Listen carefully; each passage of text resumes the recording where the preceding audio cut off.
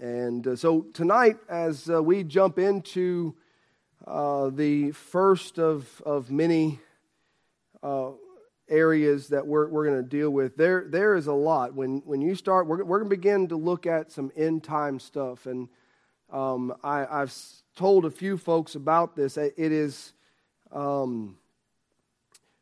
interesting for me because I'm not an end times guy. I really, don't get me wrong. I know that we're to understand and we really should be knowledgeable, which is where the burden for making sure that God's people here understand what's to come, the layout of how it falls out scripturally and what it means for each and every one of us, not only leading up to the rapture, but then afterwards as well. What's so important about what is so important about what we leave behind when we're gone? We're gone. What does it matter? I'll give you a little tidbit. When we're gone, everything that we're used to using in technology and all that kind of stuff, all the books that have been written, all the technology, all the audio sermons that are on Facebook and YouTube and you realize that doesn't all just disappear. Unless, of course, the world does their effort to just completely wash any reference of truth from media. But think about it. Think of all the books. Think of all the online articles. Think of all the searches you can do to find Scripture and how and what those Scriptures mean. Think of all the sermons that are archived. Years and years and years of preaching on the truth of things to come. And right now we're preaching on things to come. When it happens and people are in those things that we're preaching on to come, when they're in it, they're looking at it as, whoa, these guys weren't crazy after all. Man, they pegged it. Look what's happening. They'll see it in real time, look back at the preaching and say, oh, that just happened. And there's going to be things available, and that's why there are some preachers, and I've been listening and heard many of them, and I can't disagree with them. They said it is important that we as God's people, number one, know ourselves what's to come. We're commanded to. But number two, that we leave as much information behind and readily available. Every tract handed out is going to be floating around. I mean, you think about it. You have gospel literature, and even if they try to get the mass bulk of stuff and destroy it, there's going to be stuff just everywhere. People putting gospel tracts on their dressers and just forgetting about it. And all of a sudden, crazy stuff happens, and they go searching for answers and searching for help. And by the way, where does everybody turn when chaos hits? 9/11. Do you know the most packed out places after 9/11? The church. Do you know who's not going to be here after the rapture? The church. And if people go searching, they go looking, and they go, what's going on? And they all come back into churches. They're going to look and say, where's the preacher? Some of them will be there. But when you get down to it, they'll be looking around. They're trying to find all these people that in the past, in moments of mass chaos and moments of unbelievable heartache and sorrow, they're going to be looking for these people they've always turned to because they mocked and made fun of. But when it came down to it and they're needing help, they only turned to one source. But that source will be gone. But everything that we've left behind will be present.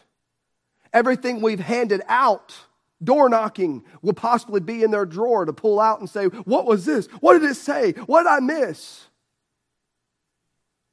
And so it is important for God's people to be active, knowing what's to come, knowing how close we are, and knowing what some things that we can look forward to personally, but then once we're out of here, what comes next? What all is going to be faced by those who did not choose Christ prior to the rapture? And we're going to deal with the rapture, why we believe in pre-tribulational rapture, and the biblical, not just why we believe it, but the biblical standpoint, the scriptures that back it up. We're going to look at all that stuff as well, but that's not for tonight. Tonight, I want to look at the thought you see on the screen right now, we're going to do a two-part thing tonight and next Sunday. We're going to look at 2 throne judgments. Okay, there are several different judgments that take place and all, but there are 2 specific throne judgments that are mentioned in God's Word, and they're not the same, and they're not for the same people. All right, so we are at the imminent return of Jesus Christ, and since we are at that point, many of God's people are eagerly searching for answers as to what we personally will face. What are we going to face? Much less what everybody else is going to face, but what are we going to face? We're going to look at this. We're going to investigate many aspects of all that, dealing with the last days, end times, and the tribulation years. We're going to look at some of that late as we go through all this, but tonight, personally, the 2 throne judgments is our focus, and as they are described in Scripture. And so, if you'll go with me, the very first one we're going to deal with, Romans 14, in verse 8 through verse number 12, is going to be our reference point for this evening. Romans 14, verse 8 through verse number 12. And let's just go ahead and read that, and we're going to jump on in here. Verse number 8 says this, "For whether we live unto the Lord, and whether we die unto the Lord. Whether we live, therefore, or die, we are the Lord's." Now, that right there alone, it's talking about the child of God. That is clear that it's not talking about everybody. It's not talking about the creator of all things. It's talking about Lord and Savior, the one in which has bought us. We have placed our faith and trust in. Whether we live or whether we die, we are the Lord's. That does not apply to just everybody automatically. That applies to the individual who has received Christ as their Savior. They belong no longer, Romans chapter 6, Romans other chapters we've already dealt with, they no longer belong to sin. They no longer are enslaved to sin, but they live, no longer living unto sin, but unto God, unto the Lord. So we are the Lord's, whether we live or die. Okay, so it's a focus of, number one, who this is that it's talking to, but also the idea of what these individuals are to focus on, and that is what pleases God. Okay, what pleases God? I am the Lord's. If I'm the Lord's, then my mind can't be set on what pleases me or what pleases so-and-so or what makes the church happy or what makes my boss happy. It all comes down to what pleases the Lord. I am His. Whether I live or die, I belong to Him. So that is the essence of talking about. It is dealing with the child of God. It is dealing with the purpose and the main focus that there should be for the child of God. It says in verse number 9, "For to this end Christ both died and rose and revived, and that He might be Lord both of the dead and the living." Meaning whether or not we die in the Lord or we're alive until the rapture, regardless, He is Lord of the dead and the living. Death is not going to have any control over that. God has the power over death, hell, and the grave. So verse number 10 says, "But why dost thou judge thy brother? Or why dost thou set at naught thy brother? For we shall all stand before the judgment seat of Christ." Verse number 11 says, "For it is written, As I live, saith the Lord, every knee shall bow to me, and every tongue shall confess to God. So then every one of us shall give account of himself to God." So we're gonna look at the account given by the child of God to God, the very first of the 2 throne judgments as we look at this. And so let me pray, and then we're gonna kind of dig into some of the questions that come up, and then we're gonna try to answer those through Scripture tonight. Let's pray. Heavenly Father, we thank you for the opportunity to look at your word. I pray that you give us clarity of thought and understanding tonight as we dive in and examine what is to come for the child of God, dealing with after the rapture, Lord, what we are looking to in this area of the judgment seat of Christ. Would you help us to understand it, Lord, and see clearly through the lens of Scripture and not through our own personal thoughts or what we suppose, but, Lord, what you have said concerning this time for the child of God. Would you help us to see it, understand it? Lord, may it challenge us, but also encourage us. And we'll be careful to give you the honor and glory for anything that we learn and anything that we affirm in our knowledge tonight. We'll make sure that you get the glory for it. We ask it all in Christ's name. Amen. And so for years, preachers have preached about two throne judgments. And we know that. Many of y'all, okay, let's just do a pop quiz, okay? So we said there is the judgment seat of Christ. What is the second? Great white throne judgment. And we're not going to that one. We'll wait on that one for next Sunday. But great white throne judgment is the second of the two throne judgments. But now, again, like I said, there's other judgments that are going to go on. One preacher said there's as many as 8 different judgments listed through the process of things. But when you're talking about specifically named as throne judgments, it is the judgment seat of Christ, the judgment throne of Christ, or what they call even the Bema. Thank you, the Bema seat. And so there is that aspect of it, which is the throne judgment, and then there's the great white throne judgment. Now, the judgment seat of Christ naturally depicts the fact that who is the judge of the judgment seat of Christ? This is deep. Christ. Okay, the judgment seat of Christ. Okay, and so Christ is the one. Jesus Christ himself is the ultimate judge through the judgment seat of Christ. It is the throne on which he sits, the Bema seat there as we would recognize it. So this is the judgment seat of Christ. The great white throne judgment, you'll find, is seen more as a pictorial understanding of God the Father judging a lot more other people, okay? So I don't want to give it away. We're going to leave that alone, okay? But he is having a much larger judgment that is going to be placed. God the Father will. But at this point, for the child of God, we're dealing with the judgment seat of Christ. Now, we know we're not trying to split and say there's two different gods. We know it is all one God, but the focus is on the Son, okay? The Savior that gave his life that we might understand redemption and forgiveness and God's righteousness imputed to our account. It is Christ who gave his life. It is Christ that sits, the Bible says, at the right hand of the Father, and it is his seat, his throne, in which this judgment begins to take place for those whom he has bought with his own blood. Okay? So keep in mind, this is very important. I want you to understand as we're looking at this, what we think or how we feel about it does not matter. Okay? So what we think is going to happen, how I feel God's probably going to do it, doesn't matter. All that is right on out the window. If Scripture teaches the opposite of our thoughts or our thoughts and feelings don't matter. There have been many good, and don't get me wrong on this, don't misunderstand me, but there have been many good meaning preachers that have preached unsupported supposition concerning these events, especially dealing with the judgment seat of Christ. And they do it for the purpose of getting people to be sober-minded about what is to come. I mentioned to our Sunday school class, there have been many preachers in my time frame. You say, how do you know? Because I heard it growing up.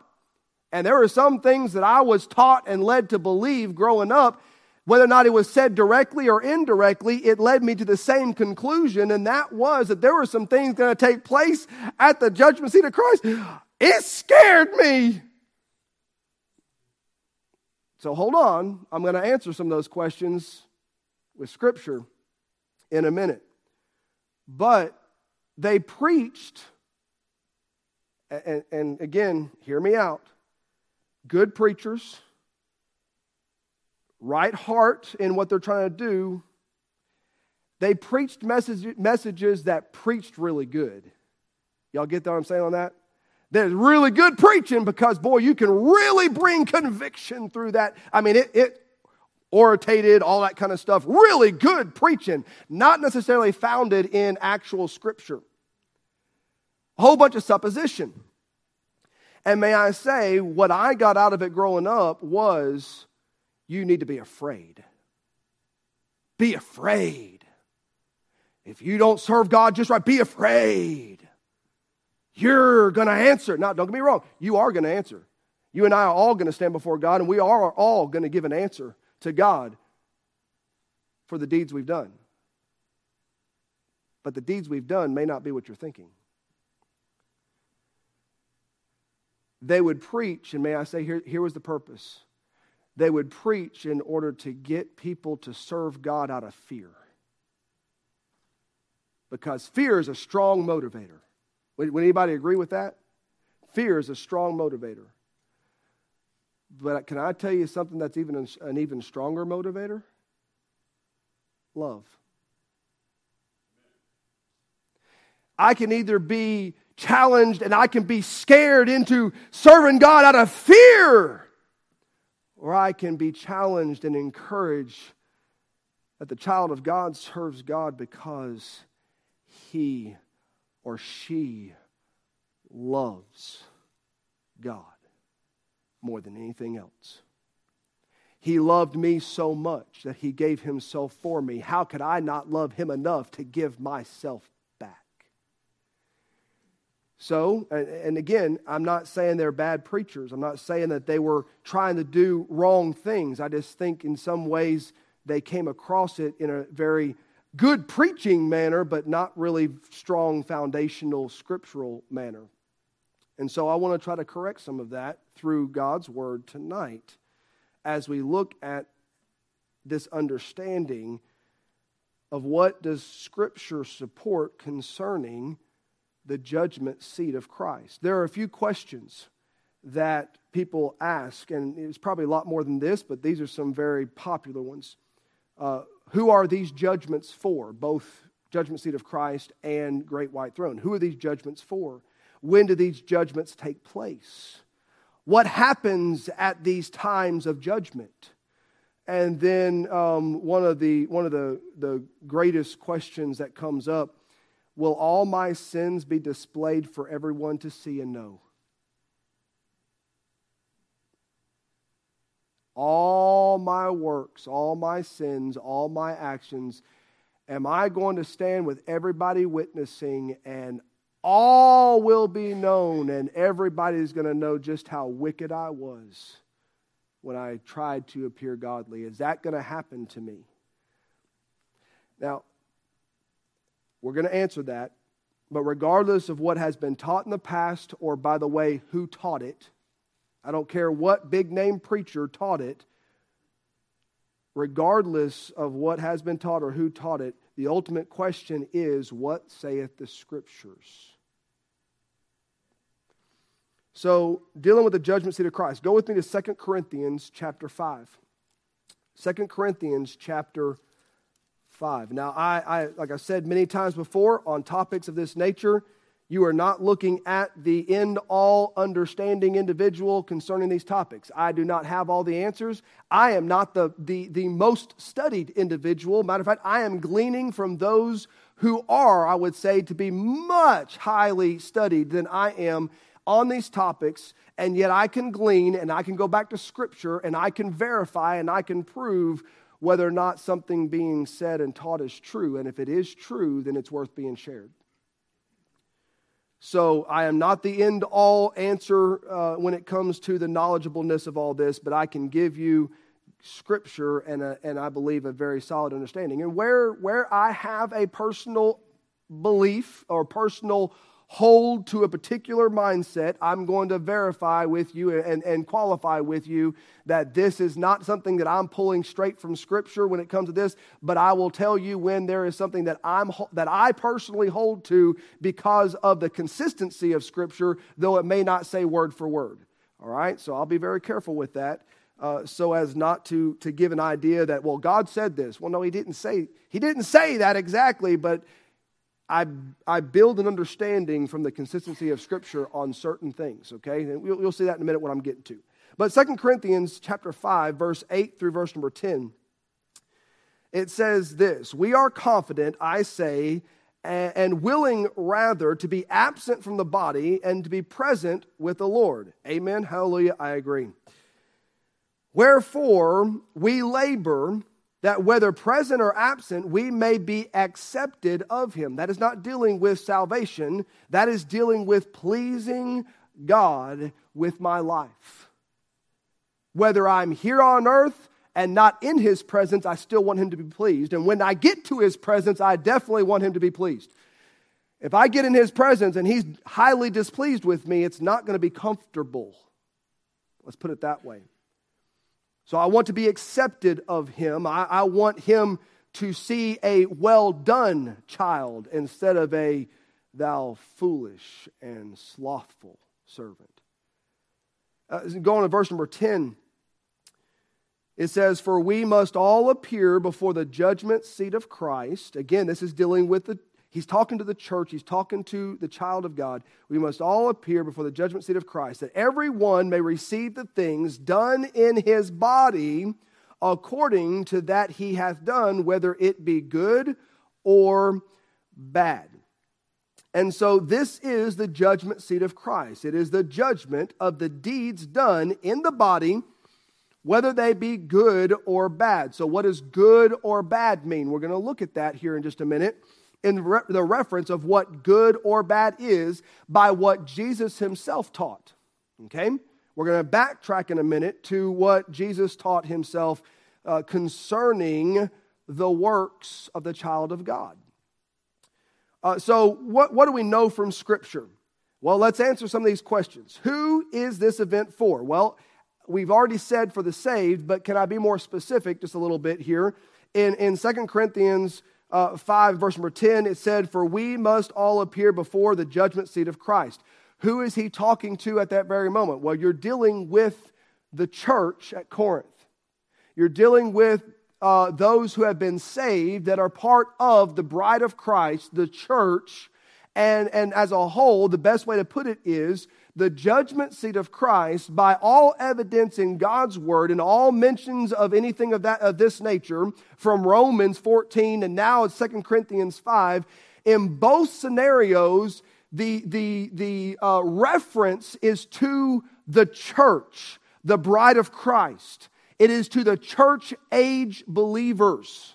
And so there is the church, which, by the way, is the group, the church age believers, those that are still alive when the Lord comes in the clouds. We will be raptured, those who have died and have been buried somehow, some way. I don't have all the answers of how God's going to do it. He's a lot smarter than I am, and he proves that on a regular basis. But he is going to somehow resurrect those which have died, and even if we talked about the cremation versus burial last week, even if their bodies have turned to dust, he has no problem building and put together a new body for them, because, by the way, if I'm alive, one of the first things that's going to have to happen is he's going to have to create a new body for me in the moment he calls me home.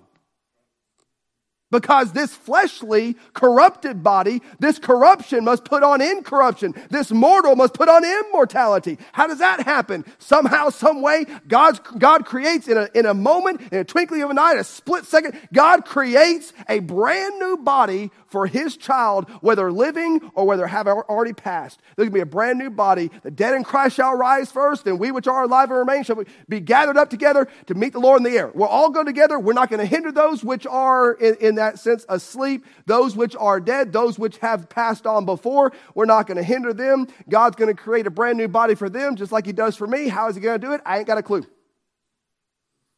And if you can figure it out, I don't know where you're reading it, because the Bible doesn't give us all that detail. It just says what's going to happen. It doesn't necessarily say in every way how it's going to happen. But God's going to create new bodies. God's going to create glorified bodies. And it's all going to happen when he calls us out of here. But that is the church.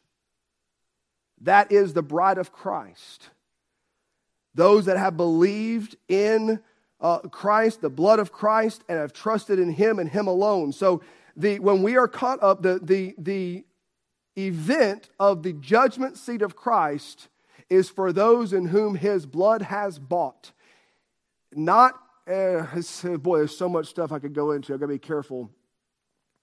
I'll show you as one preacher put it. If I can find, there's my handkerchief. Okay. Here's how one preacher put it. And I thought it was really, really interesting. Very good analogy.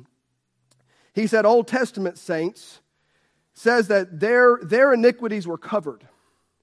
Old Testament saints, and the way he put it is, and I agree with him, the Bible talks about remission of sins. Without the shedding of blood, there is no remission. Remission means removal. It means the wiping away. It means the complete and total non-existence. And so when I receive Christ as my Savior, since Christ has already died on the cross, and that has been done, when I receive Christ as my Savior, my sins are not just covered by the blood, they are completely and totally removed. Therefore, they no longer exist. Not that I'm not an individual that struggles. Yes, I am. I struggle in this flesh. I struggle with sin. But in the eyes of a holy God, who, when he looks down at his child that has received Christ as his Savior, when he looks down at Bobby Decker and he looks and he sees this individual who's trusted Christ and the blood of Jesus Christ has covered the account has nothing to read. There's nothing there. It's been remitted. It's been removed. It's gone. Now, Old Testament, it says it was covered. Old Testament saints, their iniquities were covered. And it promised that one day, that he would remove them completely. But during the Old Testament time, leading up to the cross, they were just covered. So what that meant was that God every year, when they followed through obedience and how he told them to follow through the sacrifices and the different things, their sins were covered. Here's the problem, they're still present. It's still there. It's just covered. But when Christ died on the cross, for the church age believers, it's dealing with now not sins that just get covered, but sins that get remitted, get removed. And they no longer exist to a knowing and all-knowing and all-holy God. Now, I hope you're holding on to that, because you understand. Now, I know all the arguments that are going to come from that.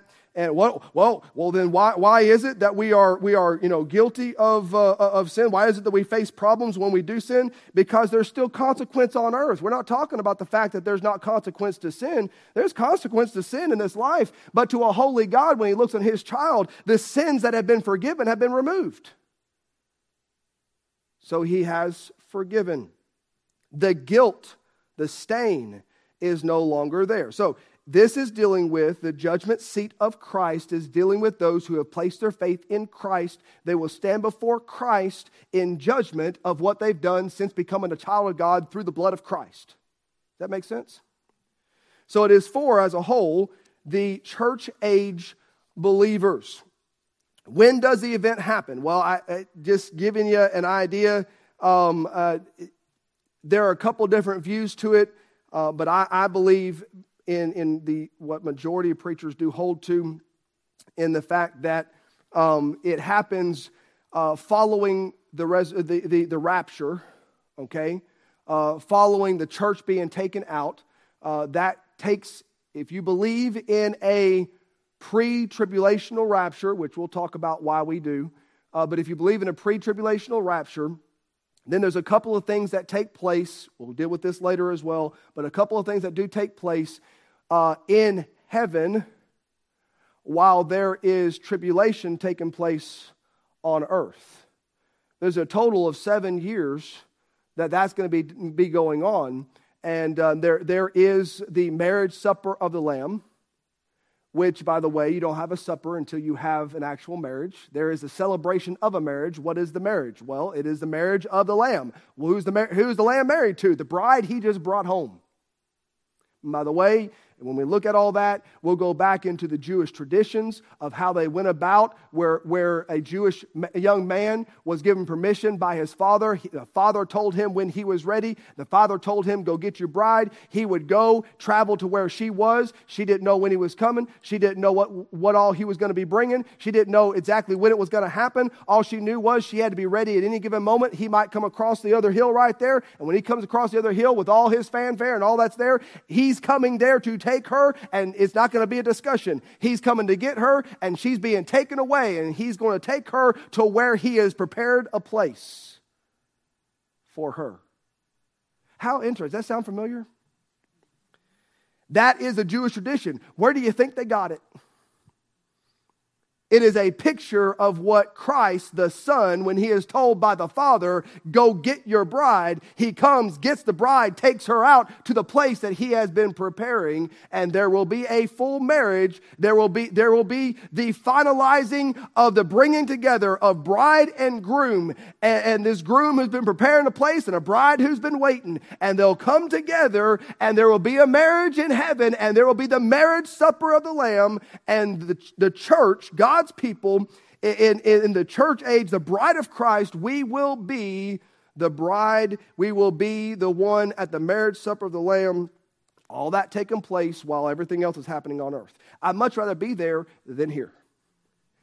But during that time is also believed to be the time frame in which that bride, when standing before the groom, is going to give account of how the bride prepared herself for the groom.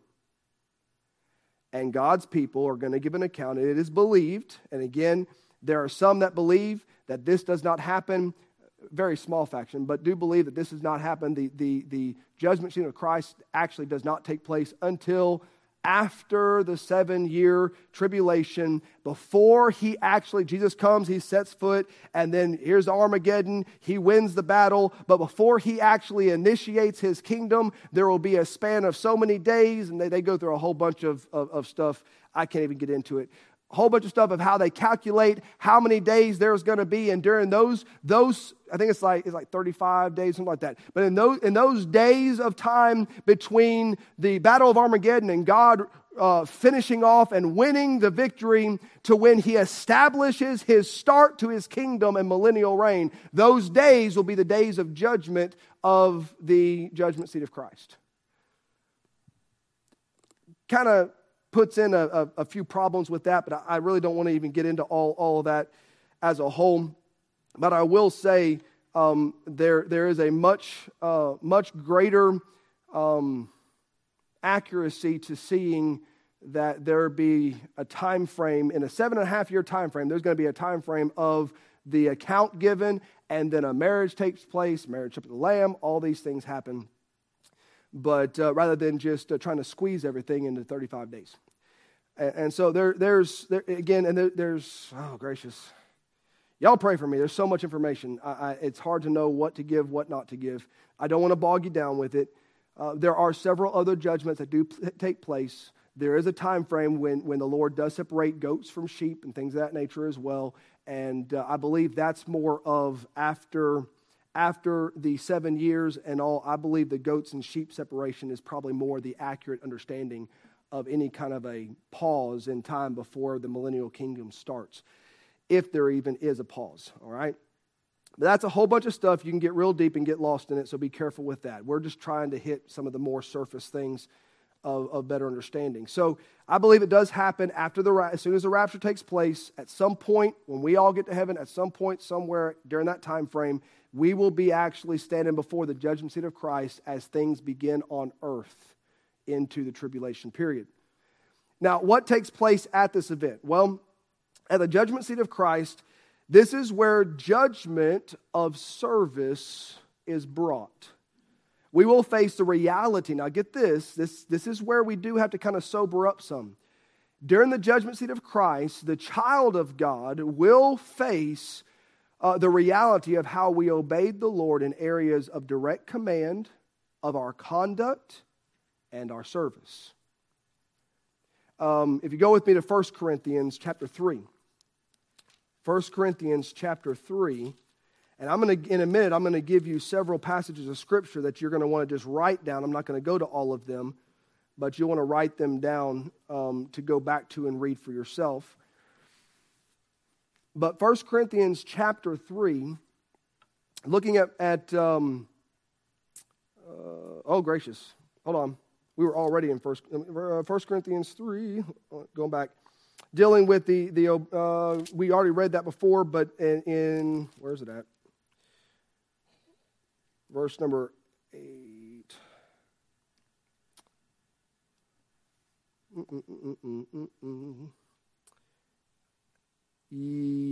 There it is. Okay, yes, verse number 8. It says, now he that planteth and he that watereth are one, and every man shall receive his own reward according to his own labor. We are laborers together with God. Ye are God's husbandry, ye are God's building. According to the grace of God which is given unto me, as a wise master builder, I have laid the foundation, and another buildeth thereon. But let every man take heed how he buildeth thereupon. For other foundation can no man lay than that is laid, which is Jesus Christ. Now we get into where we're coming down to the judgment for service and obedience of command. It goes on verse number 12. Now, if any man build upon this foundation, gold, silver, precious stones, wood, hay, stubble, every man's work shall be made manifest, for the day shall declare it. What day? The judgment seat of Christ. The day of judgment shall declare it, because it shall be revealed by fire, and the fire shall try every man's work of what sort it is. Now, let me read down to verse number 15. If any man's work abide, which he hath built thereupon, he shall receive a reward. If any man's work shall be burned, he shall suffer loss, but he himself shall be saved, yet so as by fire. Now, this is dealing with the judgment seat of Christ. It is dealing with the child of God, and is dealing with the rewards received by the deeds and obedience done in direct command and direct service that we have given to the one who gave us all. And so as we stand before the judgment seat of Christ, we are judged according to our deeds, our service. And here's what I want you to understand. It does not say we are judged according to our sins. We are judged according to our service. What works have you done? What has been the evidence of the type of work, the following of command, the pleasing of the Lord with your life? What does it amount to? You have 6 visible evidences that it amounts to. It amounts to gold, silver, and precious stone, or wood, hay, and stubble. Everything we have done since the moment we received Christ as our Savior has been kept account of, and God has not missed one thing. And may I say, it's probably a lot more individual things than we're thinking. It's not just the things that I did, and it is, as a whole, what I did. If I said I did it for Christ, but I received the glory. Y'all remember how Jesus taught? And he talked about those that receive the praise of men, receive the glory of men, and he said they have their reward. May I say that that reward that they've received by the praise of men, even while claiming to be for God, they receive the praises of men. And that's not to say that you're supposed to hide everything from man so nobody praises you. What it's saying is that those who are truly seeking for people to lift them up and praise them, oh, bravo, bravo, or better yet, here we go. I'm about to, y'all ready? I'm about to make a lot of people mad. Here it is. A lot of churches do this, and some still do it to this day, and shame on them. But men, at the beginning of a service, men will walk out onto the platform, and the church rises in standing ovation. Every single service. Now, I could start naming off the names, and many of y'all would already know. Some of y'all would be shocked. And it still happens to this day, and they call that giving honor where honor is due. I call it receiving your reward here on earth, and so you get in heaven. Here's the thing. You will receive a reward in heaven, because everything done in this body receives a reward. But it's in 2 main categories, and it's of 6 different types. There is a category that will survive, and there is a category that will disappear. Gold, silver, precious stone will survive the judgment of God by fire. Wood, hay, and stubble is going to burn and disappear, and it will be lost. And they will look and say, wow, look at that pile. And then all of a sudden, oh my goodness, what happened?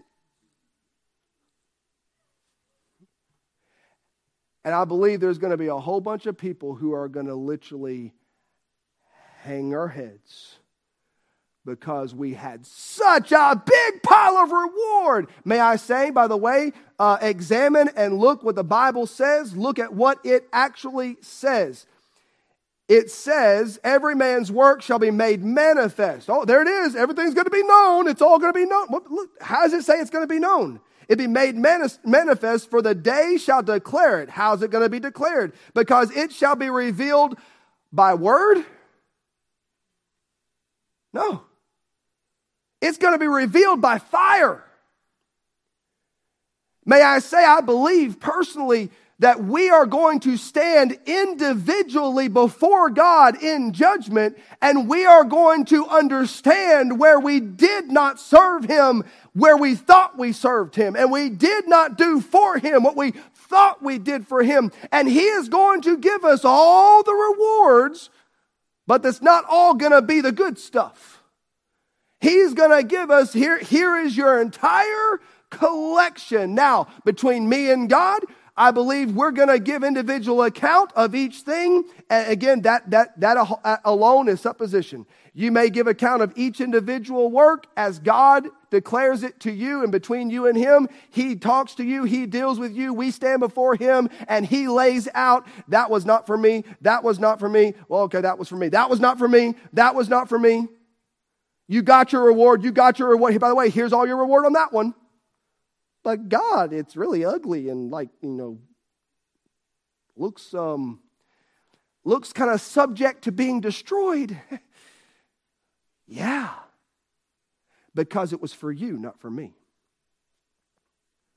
Oh, but God, I thought that's what you wanted me to do. And no, you knew it wasn't me. It's what you wanted. You just blamed it on me. God told me to. Be careful what you blame on God. We as Christians know all the right things to say, at least for other Christians to believe that we're godly and we're real spiritual. But there is one who keeps account of everything. And there is one who knows every aspect of everything we do. And even that which we do outwardly that looks good, but in the heart, it was wrong.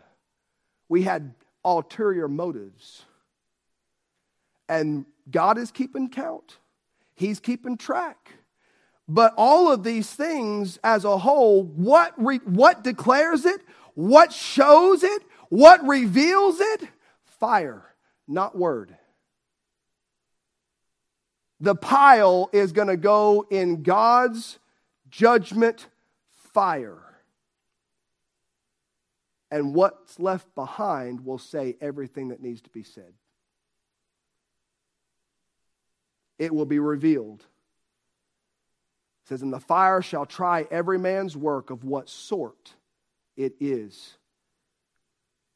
All these things that we think some people, oh my goodness, wow, look what they're doing. Yeah, and when we get there, it's a possibility, not always, but it's a possibility that if we are witnessing anything, we will witness the residue. And what's left will say everything that needs to be said concerning what sort of service that child produced in their life. So it's tried by fire. Let me just give you these, and I'm going to try to wrap this up, but here are some areas that I believe, some areas from Scripture that are mentioned as commands, mentioned as instruction for the child of God. It's a very small list, 5 things, and there'd be a whole lot more if we went through all of them. But here are some things that I believe God takes note of for each child of God that is going to receive a reward. You're not going to have loss of reward because God forgot something. Everything will be accounted for. Every deed, every little thing will have a reward, but God knows what sort it needs to be. Here's just some ideas. How we treated other brethren. You say, how do you know that's going to be judged by God? Well, 1 John 4:20 and 21 does talk about if you say you love God and hate your brother, you're a liar and the truth is not in you. And it goes on to talk about how we are commanded. You say you love God. God, I love you. And He's going to look and say, well, here's a reward of proof. You hated your brother. You despised your brother. You mistreated your brother. You underhandedly stole from and tried to bury and step on so you could get the next level people in the church. Don't say you loved me and you treated them like that. Here's your reward for your actions as a child of God with the brethren. Eesh. How you used your God-given abilities and talents. Go to Matthew 25 and in 14 through verse number 30, and Jesus is teaching on the talents. I believe that's not specifically pointing to the church, but what it does do is it does teach a principle of understanding that God expects, as that master expected those who were given talents, and I know that was money, but they were given that which they could invest for the benefit of the one that it belonged to. Listen, your talents don't belong to you. They belong to the one who gave you those talents. Your abilities don't belong to you. They belong to the one who instilled them in you. And He has let you borrow the talent. He has let you borrow the knowledge. He has let you borrow the abilities. And He wants you to use them to bring Him glory. He wants an interest return. And I believe we're going to give an account for every ability God gave us and we wasted so that we would look good in man's eyes, but we did not do what was needed for God's glory. How about, this one? This one really hurts. I hate this one, but it's true. How you spent your time. Give an account of being a time waster. Go to Ephesians chapter 5, verse 15 and 16. That'll give you some understanding of where that principle would come from. How about this one? This is one that you can't deny this one. How you witness to others. You understand? One preacher put it this way, and I agree with him. We don't give an account for the number of people we saw saved. We give an account for the number of people we witnessed to. Not everybody witnessed to is going to receive what has been witnessed to them. Not everybody given the gospel is going to receive the gospel. Well, that's on them. We give an account for the witness, not for the result. And we're going to give an account. 1 Thessalonians 2, 19 through 20 deals with Paul and how he talked about their joy and his glory. And all those things are the individuals that he's witnessed to and the ones that have followed through.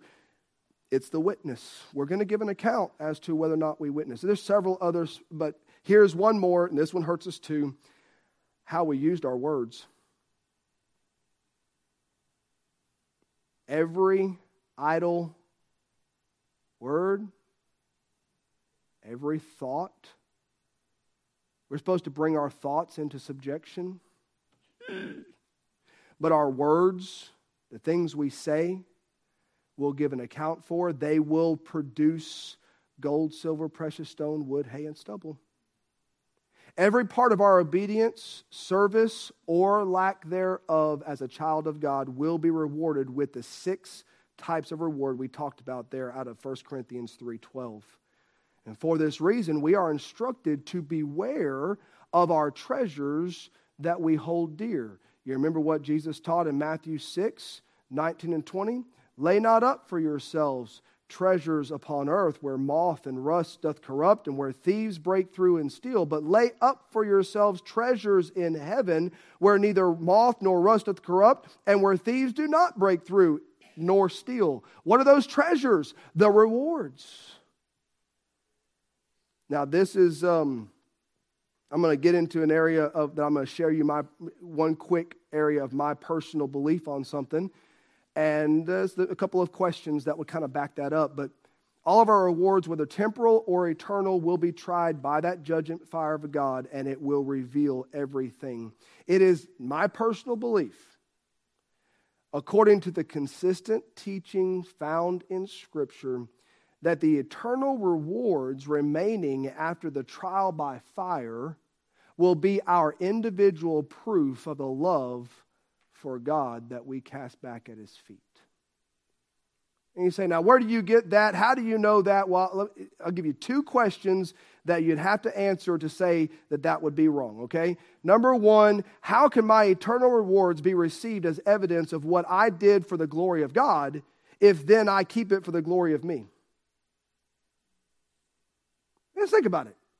I'm supposed to serve God here for His glory, to make sure that it is heavenly treasure, gold, silver, precious stone. Make sure it is right reward, but it can't be for my glory or it be wood, hay, and stubble. So therefore, it has to be for Him, and it has to be according to His will and according to His guidance and leading. And if I do it here for Him, how is it that I'm going to receive a reward, then take it and say, look what I did? I have a hard time thinking that when we stand before God, it's going to be different than when we're standing here without the Lord in our presence. How is it that I do here, and I'm commanded here to do it for His glory, but up there I can keep it for my own? I just have a hard time qualifying that. And then another just logical question. What use will such things have in a place where carnal value has no meaning? By the way, what is my greatest treasure in heaven? What makes heaven heaven? The presence of God. Gold, streets are paved with it. Silver, I'm sure something there is made of silver. I don't know what it does, the Bible doesn't really talk about it. Precious stones. Well, you've got gates of pearl, walls of jasper, and all. I mean, He gives you building materials. And all of a sudden, it's going to be something big for me to brag about. No, I fully believe that when you get down to it, on this earth, we are taught He's to receive all the glory.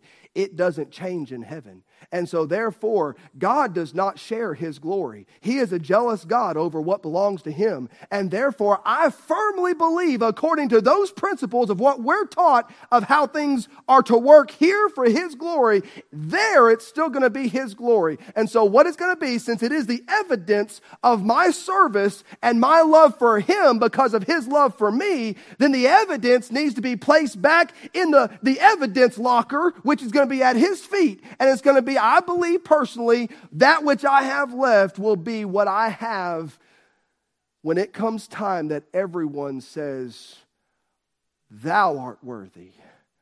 Thou art worthy. Thou art worthy, O Lord, to receive glory and honor. Holy, holy, holy, Thou art worthy. We're nothing. It's you. And what am I going to have to cast back at His feet? I go with nothing. I bring nothing with me. What's going to be there for me? But that which I earned, that after tried by fire, comes out purer there than it was when it went in. And that which is gone, poof, is wasted and gone. But that which is pure and true for His glory has been now purified to give Him more glory. Say, show me in the Bible where God wrote that down and how that worked. I can't. But I can show you in the Bible where it would break the principles of everything He taught concerning the glory of God to get in His presence and change it all so I can receive the focus. Here's my last thing. Oh, gracious. Ooh, mercy. Y'all probably done before me. The last question is the big one, and I'm just going to throw it at you, so just catch it fast. People ask, will my sins be displayed for everyone to see? Simple answer, no. How do you know that? Well, You could go to 2 Corinthians 5, 17 through 19. Go there, read that for yourself. But Psalm 103:12 says, as far as the east is from the west, so far hath he removed our transgressions from us. Micah 7, 18 and 19 says, who is a God like unto thee, that pardoneth iniquity, and passeth by the transgression of the remnant of his heritage? He retaineth not his anger forever, because he delighteth in mercy. He will turn again. He will have compassion upon us. He will subdue our iniquities, and thou shalt cast all their sins into the depths of the sea.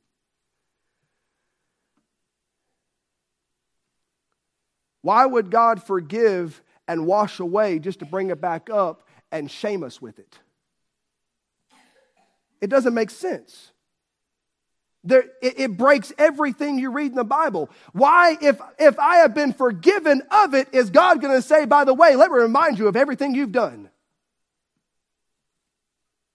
The Bible doesn't say he brings back the records of my sin. It says that he has the record of my deeds that I did for Christ in this body.